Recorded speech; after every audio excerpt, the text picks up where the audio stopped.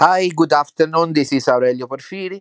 I'm sorry if for some days I was not available on the newsletter, but I have some health problem that now hopefully are resolving, so I cannot dedicate myself to my many usual activities.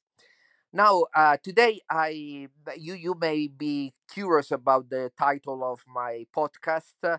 The good people will not save the liturgy. What it means? First of all, I want to say I really think that the pre-conciliar mass, so that we understand what I mean, is a masterwork of art, of faith, and of spirituality. So that this has to be clear and should be a very clear that I'm not in any way disparaging this kind of liturgy. And indeed, what I want to say is in respect of the dignity of this liturgy and not the opposite. So, why I say that the good people will not save the liturgy? Uh, you know what I mean for good people. The good people are those people that uh, are always speaking if as if the future of the liturgy depends on them. No, you see them; they are always with a kind of very very sad appearance. They want they want you to feel their grievance at the state of the liturgy, so that they show you how much they are sad about that, and they are always talking like the future of the Catholic Mass depends from them. So I really think that it's important to talk about the sad situation of the liturgy. I mean, the Catholic liturgy we have today is really a disaster. I have always repeated this: is a disaster, and the post Vatican II reform, even if were done in good faith by some people. I want to think that some people really have good faith in doing that reform, and I can make you an example immediately. In the past, I was in a very good relationship with Father Carlo Braga. Father Carlo Braga, some of you may know his name. He was an assistant of Father Annibale Bugnini. I mean, I'm sure many of you think very badly about Father Bugnini. I'm myself also. I'm not a fan of him, but I have to say, with Father Braga, that also wrote some important books about the reform of the Holy Week under Pius XII, and also about the liturgical reform after Vatican II. We have several discussions. Of course, I mentioned to him that I was very frustrated with the way the liturgy was celebrated, and the music was awful, and blah blah blah. And I really can say that, of course, he was a strong defender of the Vatican II and the liturgical reform, but I can really see he was very honest. I mean, he really trusted that that was the the good thing to do, and he also told me that many years ago now, because he died, I think, 10 to 15 years ago. He told me that, of course, he was also very dissatisfied from the way the liturgical reform was evolving. So I really think that there are people that, with good intention, have done what they have done. But of course, there are also people, I think, that uh, have not so good intention. But now we don't talk about them. I think that we should be very careful to make in a way that, with the excuse of the liturgy, we create a sort of the ghetto in the ghetto. Meaning that there are some people that, with the excuse of defending the liturgy, they defend the liturgy because they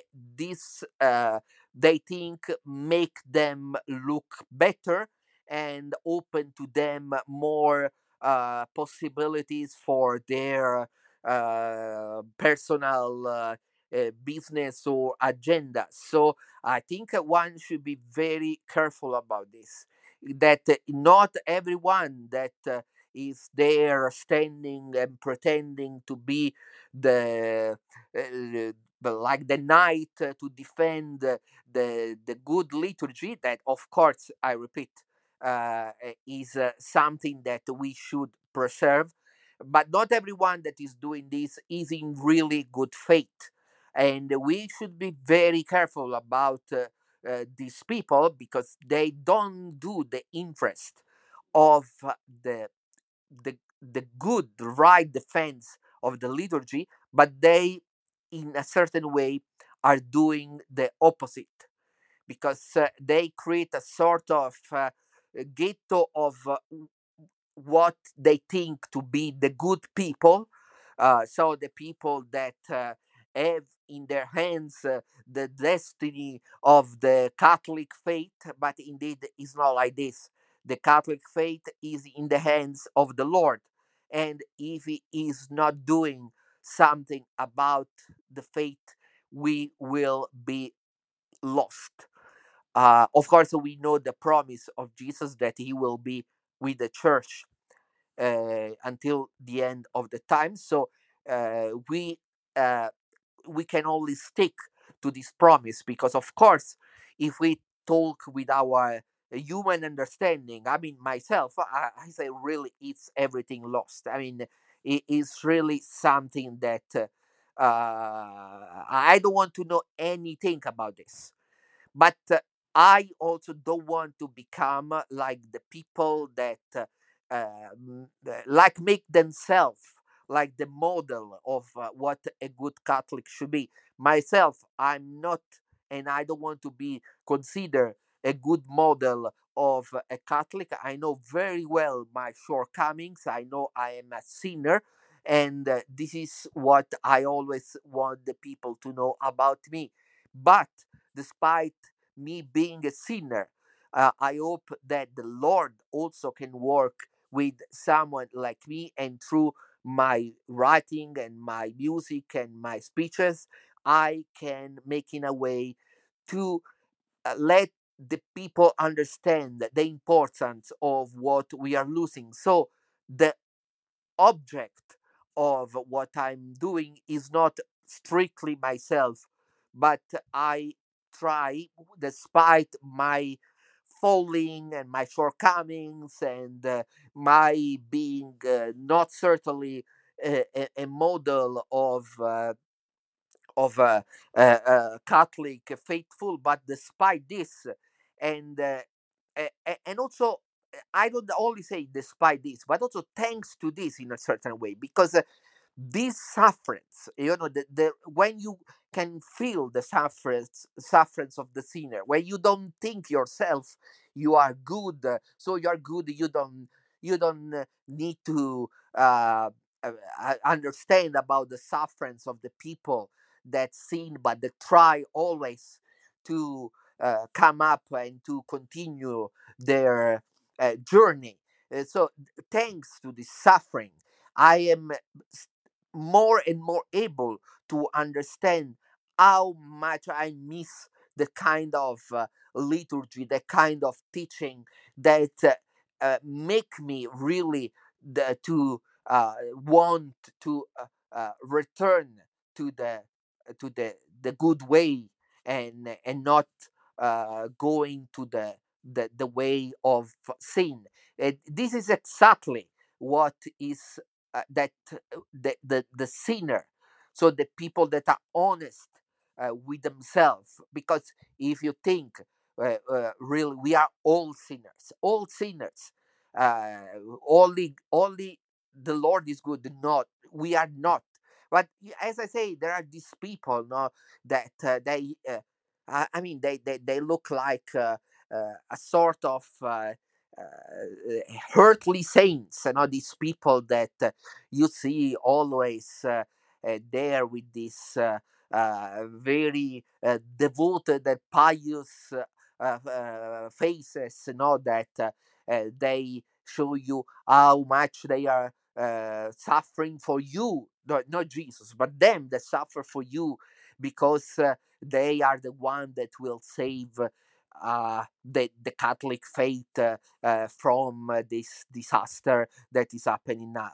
So I just tell you, there are very good people that really are struggling to fight for the liturgy, for the faith, for to return to the right understanding of the Catholic faith.